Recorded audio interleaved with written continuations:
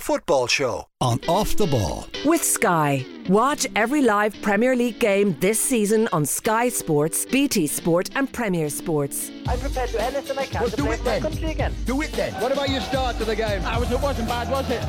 Why should an honest answer be a mistake? How can a modern day manager not have a mobile phone? Why should he?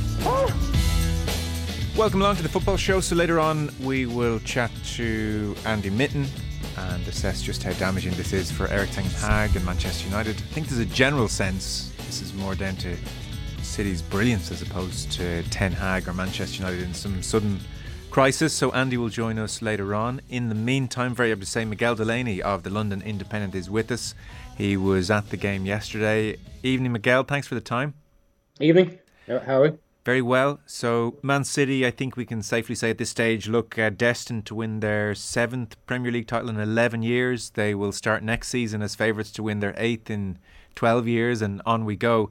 You tweeted and had a thought during the demolition job. Great football, but not good for football. So I think increasingly we can all be struck by that sense. I presume, Miguel, that's twofold. One, dominance never great, and two, how it's funded. Yeah, basically, ultimately on any level, what the lifeblood of sport is a competitive balance and unpredictability. And can anyone? What would you predict about City now? Does anyone doubt they're going to get over 90 points again? They've done it 3 times in the last 5 seasons, and now they've added this super guarantee of goals. And then, of course, the other side of that is, as you say, it's just the nature of this project, which is a sports washing project. And it is something that strikes even about these, about I suppose even the way kind of City are consumed, about general discussion.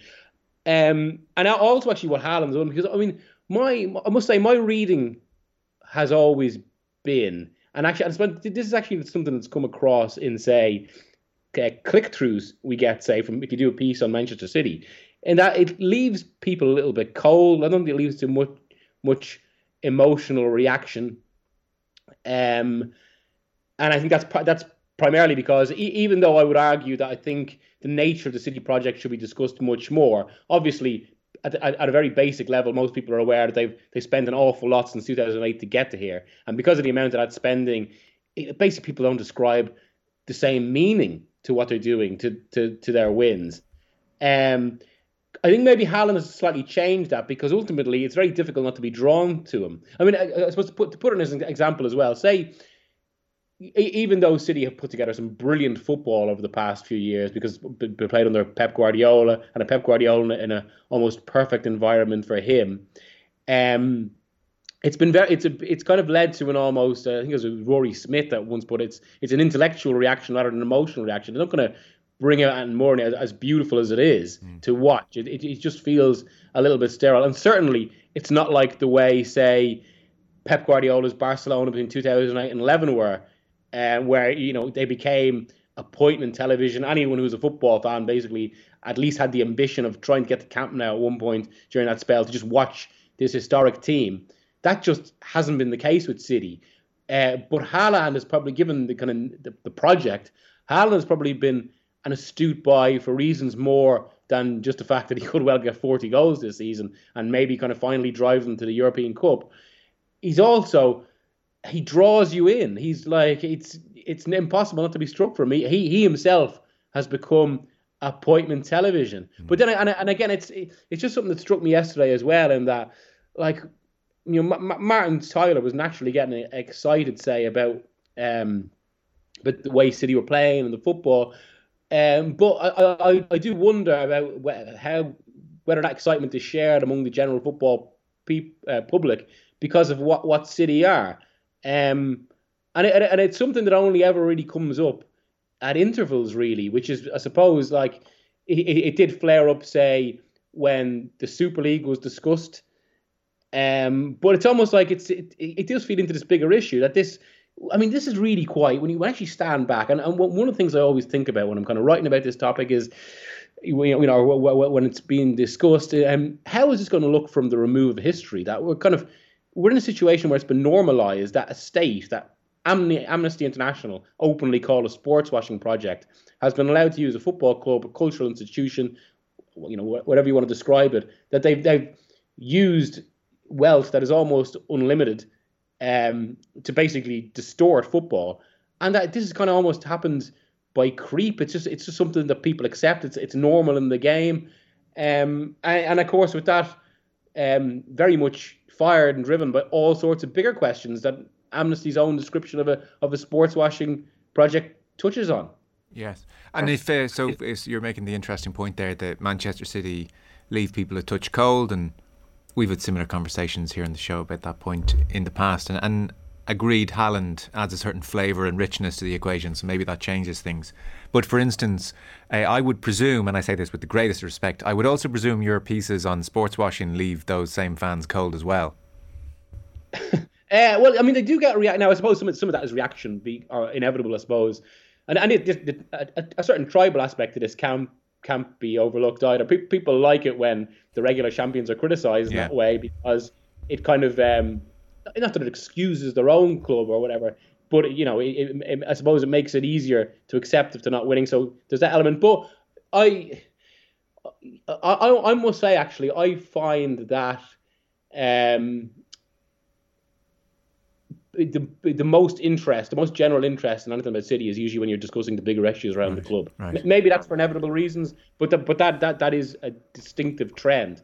And I actually think there is an appetite to discuss this, especially given how attuned we've all come to these issues by, say, the 2022 World Cup. And I mean, that's another element. I mean, it does feel like there's such an openness to for us all to talk about Qatar. Yet, of course, Qatar, and this is where this stuff gets really interesting from a geopolitical perspective. Qatar, the staging of Qatar was almost a direct response to Abu Dhabi buying Manchester City. Qatar had been interested in the club. They tried to buy Manchester United at that point. They tried to buy Roma. Qatar and Saudi Arabia are both very much following the Abu Dhabi playbook from that time. But obviously, once the purchase actually took place, it very much hastened Qatar wanting these sort of assets in football. And, well, I was about to say you don't get a greater asset than a World Cup. Well, actually, I would say owning a football club outright is probably a bigger asset now and a more valuable and powerful asset. Whereas hosting a tournament, it's almost like sports washing from a previous era now. I think it's owning a club is a much more sophisticated element. But I mean, obviously, that is it's all part of a much bigger issue, right? To basically the politics of the Gulf blockade. And yet, while one element of that is really being talked about a lot, I think for a lot of people, the 2022 World Cup, they don't really see it as a normal World Cup. We haven't quite reached that stage with Manchester City or even Paris Saint-Germain to an extent. Newcastle is different, I suppose, because by the time the takeover happened, it was obviously discussion of it was everywhere. It does actually feel as if Newcastle are actually scrutinised in a way that City, and even the way very early on Eddie Howe got questions in a way that hasn't really happened with Pep Guardiola that much, I would say.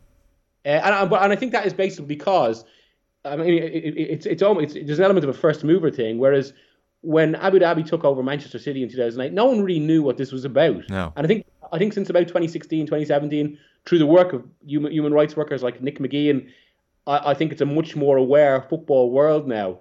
But that's something. Why do you think, for instance, when Eddie Howe was getting those questions and there was that increasing scrutiny and a reassessment of what's happening here, why do you think that contagion didn't go to a Man City press conference with the same intensity that Eddie Howe was getting those questions around that same time? I mean, I appreciate at random points it's hard at this stage to suddenly ask Guardiola about it, but I did wonder when Eddie Howe was really being put under a spotlight, would Pep Guardiola be getting the same questions? He didn't seem to overly, not that I remember. Well, I was at that press conference because it was after the Chelsea game, and that was obviously a kind of it was a remarkable timing for a game like that, because of course it was just right in the middle of when Abramovich had been sanctioned, really the most intense discussions over ownership yet. So for them to be playing a club like what this Newcastle project are at that time felt remarkable. And of course then, because what prompted the question of Eddie Howe, and it was Tariq Panja who asked the first question there. And it was basically about the previous day, that number of capital punishments that had happened in Saudi Arabia. So again, there was an element of timing to it. Yeah. And I suppose, and this is another thing with kind of Abu Dhabi as well. The issues have never been as overt, say, as with Saudi Arabia, not least because Abu Dhabi are the most powerful emirate in the UAE. But the UAE, for longer and much more so than Saudi Arabia, has been presenting a more kind of a more presentable face to the world, right down to the fact that people go to Dubai on holiday without even thinking about any of these issues. And it was interesting, actually. I was talking to someone who's been involved in the World Cup preparations.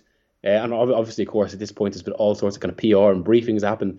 But the point was made, one of the points that was made to me that at one stage when Qatar were trying, obviously, to kind of resist the amount of criticism they're getting, there was some sort of focus group put together. And people were asked, have you ever been to the Middle East? And a lot of people said no. Then the group was asked, have you ever been to Dubai? And a lot of hands immediately shot up.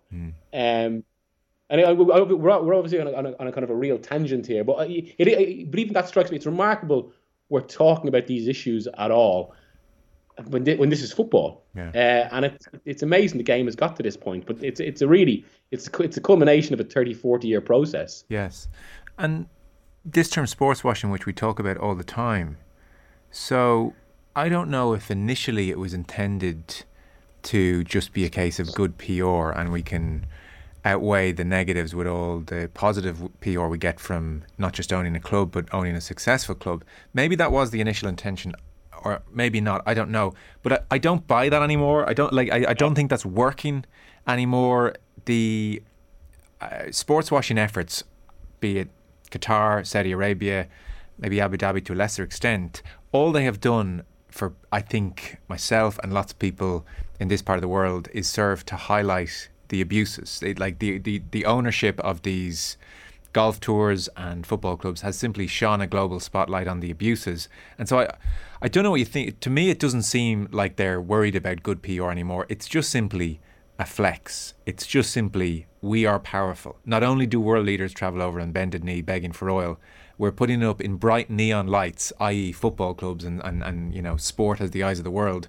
We run the world here. That's how powerful we are. I don't think they're sitting at home going, Twitter's leaning more in our favour than they were 6 months ago. I think even they realise that anybody with a brain can see through that facade. Yeah, and that's another element to that. And I think you're absolutely right. I think public relations, reputation is at this point only a kind of a side element to that. But even if you take it from that perspective, if you think about what's actually happened here, and I think that this speaks to the greater sophistication you're talking about. Even if these ownerships have brought more criticism from fans, from media, from experts, that is still only part of much wider discussion of these states. So let's say the example of Saudi Arabia with Newcastle even, or with LIV Golf, or whoever it's described, Live Golf or whatever. So what, 5 years ago, what would people's general, if they were asked to talk about Saudi Arabia, what would they say? They'd probably talk about a repressive regime, capital punishment. Whereas now, okay, that has flared up again, or such discussions flare up a little bit more because they own Newcastle or staging Anthony Joshua fights. But all that is in a much wider bubble now, where Saudi Arabia is also being talked about in more neutral terms, purely by dint of because they own these clubs. It's quite a subtle process, really, and it's a gradual process as well. But again, I mean, for me, and from having spoken to a lot of people about this and trying to articulate what sports washing is, I think the general feeling now is that sports washing itself is an outdated term because it doesn't really kind of properly articulate what's happening here, which is much more hard power. I think it's more about integration. And really, I mean, because, again, the root of much of this is basically creating a future for when the oil runs out and maintaining that power, but without necessarily making manifest changes to the state. Because by a lot of normal conditions, people would raise questions maybe about doing business with states that are responsible for highly criticised human rights records.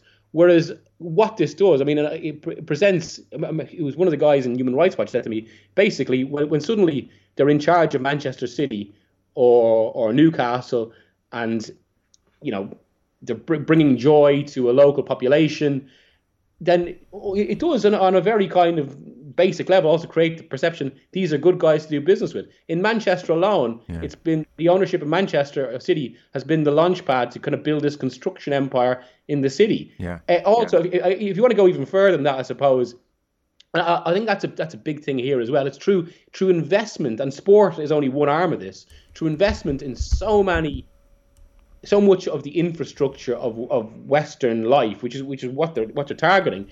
It basically becomes very difficult to criticize, very difficult to kind of. I mean, one of the most immediate responses you get when you write anything about any of this is accusations of hypocrisy in some way. But that is partly because they've made the entire world hypocritical. I mean, look at an example here. It was put to me recently when I was doing a piece on how few football federations have actually backed basically very little was being done to put pressure on Qatar, that they hadn't backed this campaign by the human rights groups to pay up FIFA, which is the FIFA match their prize money for the World Cup with compensation to victims. And it was basically put to me that, well, first of all, we're in the middle of an energy crisis.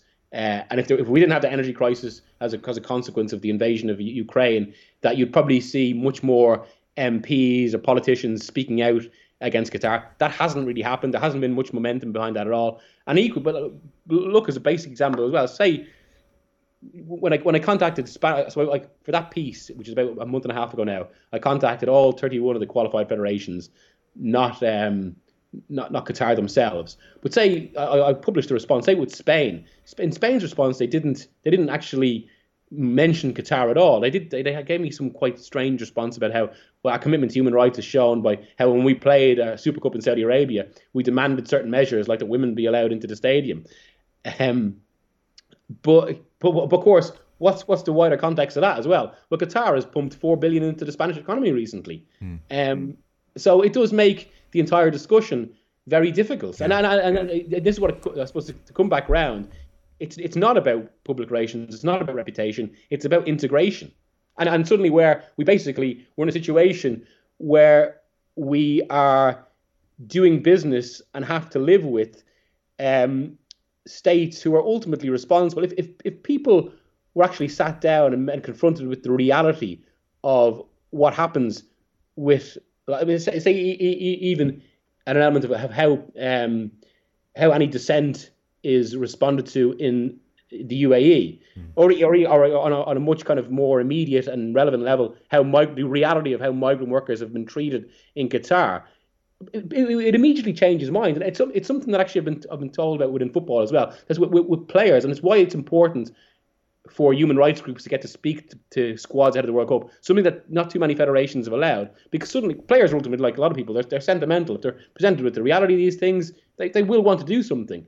But it's much more easy to kind of confuse and dilute that reality when, we're all just pressing ahead with this. And again, we're getting into quite, it's a discussion with a lot of layers to it, but I suppose it's a topic with a lot of layers to it. No, it is, and you've done brilliant work in this. And to be honest, I still do, but I had intended my second question to almost be, what was it like seeing Haaland in the flesh? So I'll come back to that in just 1 second.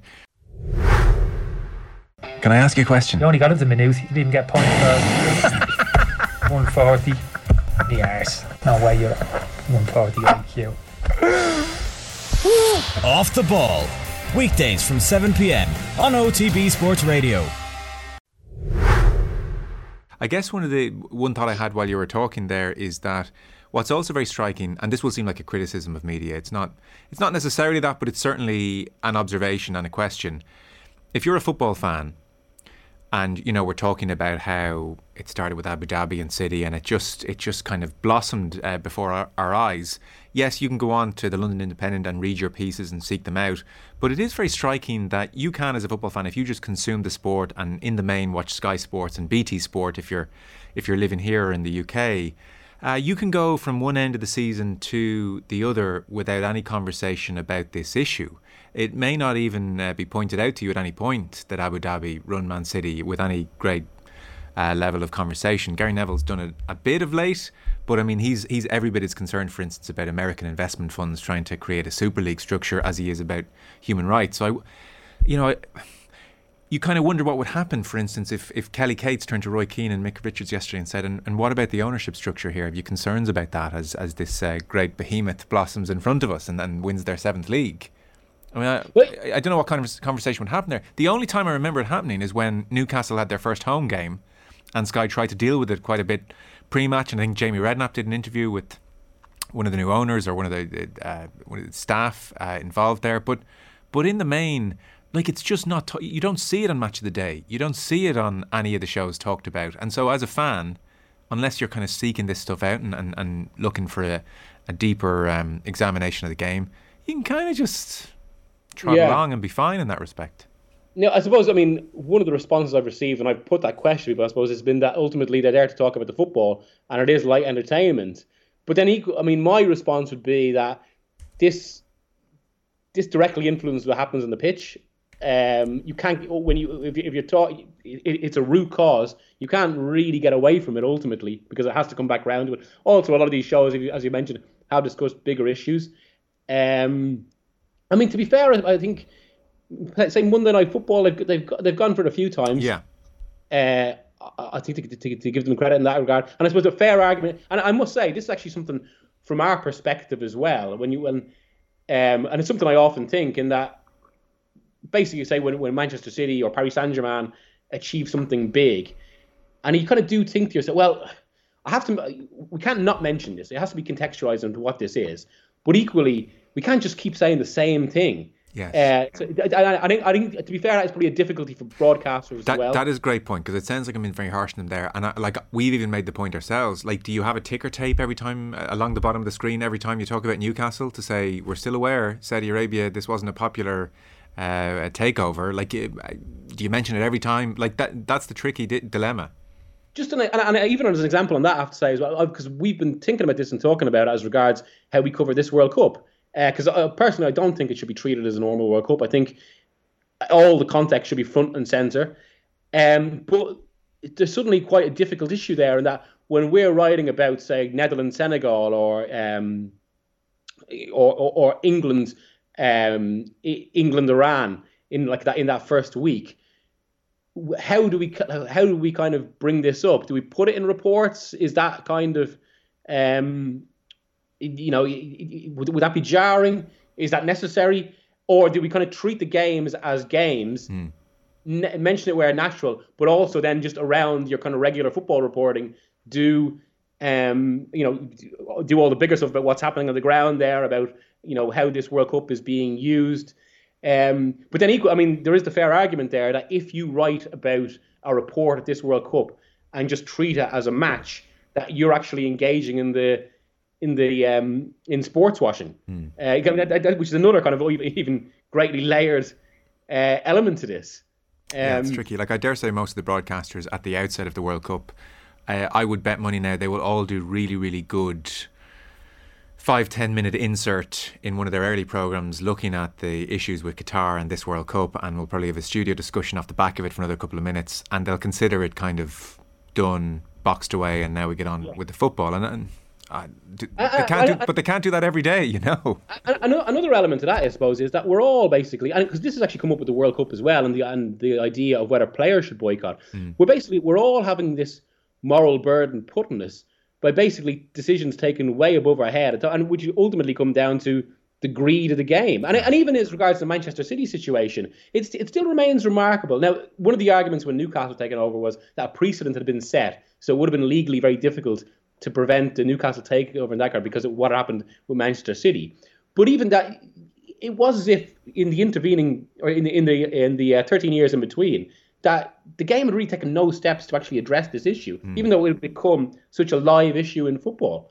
And I think that's probably where some of the bigger questions should lie, as well as, of course, kind of continued focus on what these states are intending. And I mean, and again, this shouldn't be overlooked, I suppose, either. I mean, Neville's concern about the, American capitalism. I mean, that was put to me by someone within football recently. He told me that the twin driving forces of football right now in 2022, what is shaping the game, are basically Gulf politics, and so much revolves around the Gulf blockade, Qatar on one side, Saudi Arabia and UAE primarily on the other, and American capitalism and return on investment, because they're big, and they've both latched on to the fact that football is arguably the greatest the most popular cultural force that the planet has actually ever seen, in the sense that it's now crossed more borders, say, and has more popularity than you could argue even Elvis at his peak or the Beatles. And I genuinely don't think that's an exaggeration. So, to round off the chat, because I know you have to run as well and the clock's against us, the second part of your tweet was, but not good for football. The first part was still great football. So Haaland did his thing. I mean, there were just amazing moments of this game. I think everybody had that sense when De Bruyne put that cross in for Haaland, that one, it wasn't really on. Like, the corridor wasn't as inviting as it often is. The angle wasn't as good as usual. And then the finish for De Bruyne, or the finish from Haaland, required this kind of elasticity and brilliance. And you're like, you kind of park everything we've just talked about in a moment like that and go, holy moly. I know. Well, and this is the power of it, basically. This is why sport is being used, because it's such a base interest for us that it makes, and because it is, there's an innocence to it. And it's that innocence being used. It's impossible not to be kind of blown away by it, not to be kind of just, this is what we grew up with, and it's amazing to watch. That's part of it. And with Haaland, I mean, Ken made a point in his Irish Times piece today, basically, with that goal. Usually, crowds have an instinct for when they know what's going to happen just by and kind of anticipate a goal like that. Whereas what was so remarkable about this was from both the quality of the ball and the manner Haaland finished, and they're both mercurial, really. Like, really footballers kind of pushing physical limits. Now, and I mean that in terms of kind of what most footballers are actually capable of.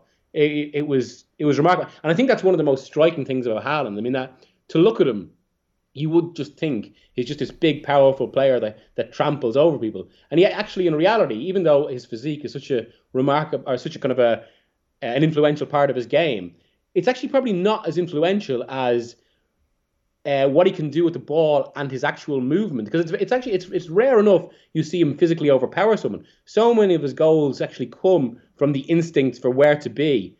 And how to kind of outfox defenders in that way. Even the header was a little bit like that. Yeah. There's that great replay in that same piece you mentioned by Ken early, where his eyes are locked on the ball and he's in and out of different people and he's just going to score it. And the movement is so clever. I mean, even when he's turning assist provider, the way he's pulling off defenders and drifting out wide, and how he's learned all this or internalized all this, or the instinct is just incredible. So, like, the last bit of intrigue this season will be, can he score 45 Premier League goals? Yeah, and also what it says about City and the Champions League, which was the one thing, because I don't really, when we get right down to it, I don't think anyone doubts they're going to win the league with over 90 points now. But even that, I mean, it suddenly puts a different spin of the last 5 years of Guardiola, particularly in Europe, in the sense, you still get the sense that Guardiola would rather win the league with or win the European Cup with a 5'8" false nine who drops back into midfield and they kind of out choreograph opposition sides. Oh yeah. Whereas what they've done instead is basically just go buy the biggest guarantee of goals in the game since Messi and Ronaldo at their peak, and in fact already Haaland is scoring more than them at the same age, and he just oh my god, the back of the net. Pep can't look himself in the eye right now. He's disgusted. I wouldn't. I mean, it almost means we're in the absurd situation where, I think you could almost have the absurd debate where it's actually not impossible to imagine a situation where, say, I don't know, Manchester City are playing Paris Saint-Germain in the Champions League semi-final, and this is one thing with the one potential flaw, but it's a very, very small flaw with City this season, that because so much has been made of how infrequently Haaland touches the ball. Ultimately, he's not really involved in play, which means, unlike most Guardiola teams, they don't have an extra forward dropping back into midfield. So what that has done is made them a bit more stretched, and has led to actually they've conceded a few more goals, including in yesterday's game, even if some of that was about the fact they were 6-1 ahead. But they have been a little bit more exposed at the back. And it isn't impossible to imagine a situation where he makes a tactical decision to rest Haaland in a game because he wants more control in midfield in a key game this season. But then maybe even allowing for Pep's purism as a manager in that way, I'd say it would be even very difficult for him to do that. Somebody in the staff will say, Pep, I hate to overrule you, but even we just, every one of us, this is an intervention. There'll be an intervention. Thank you so much. Much appreciated, Miguel. Thank you. No, cheers, Joe. Thank you. Miguel Delaney there, whose work you can read on the Independent website. The Football Show is brought to you by Sky. Watch every live Premier League game this season on Sky Sports, BT Sport and Premier Sports. Back in 1 sec. Football on Off the Ball. With Sky. Watch all the football you love, including the biggest Premier League games every weekend. Live on Sky.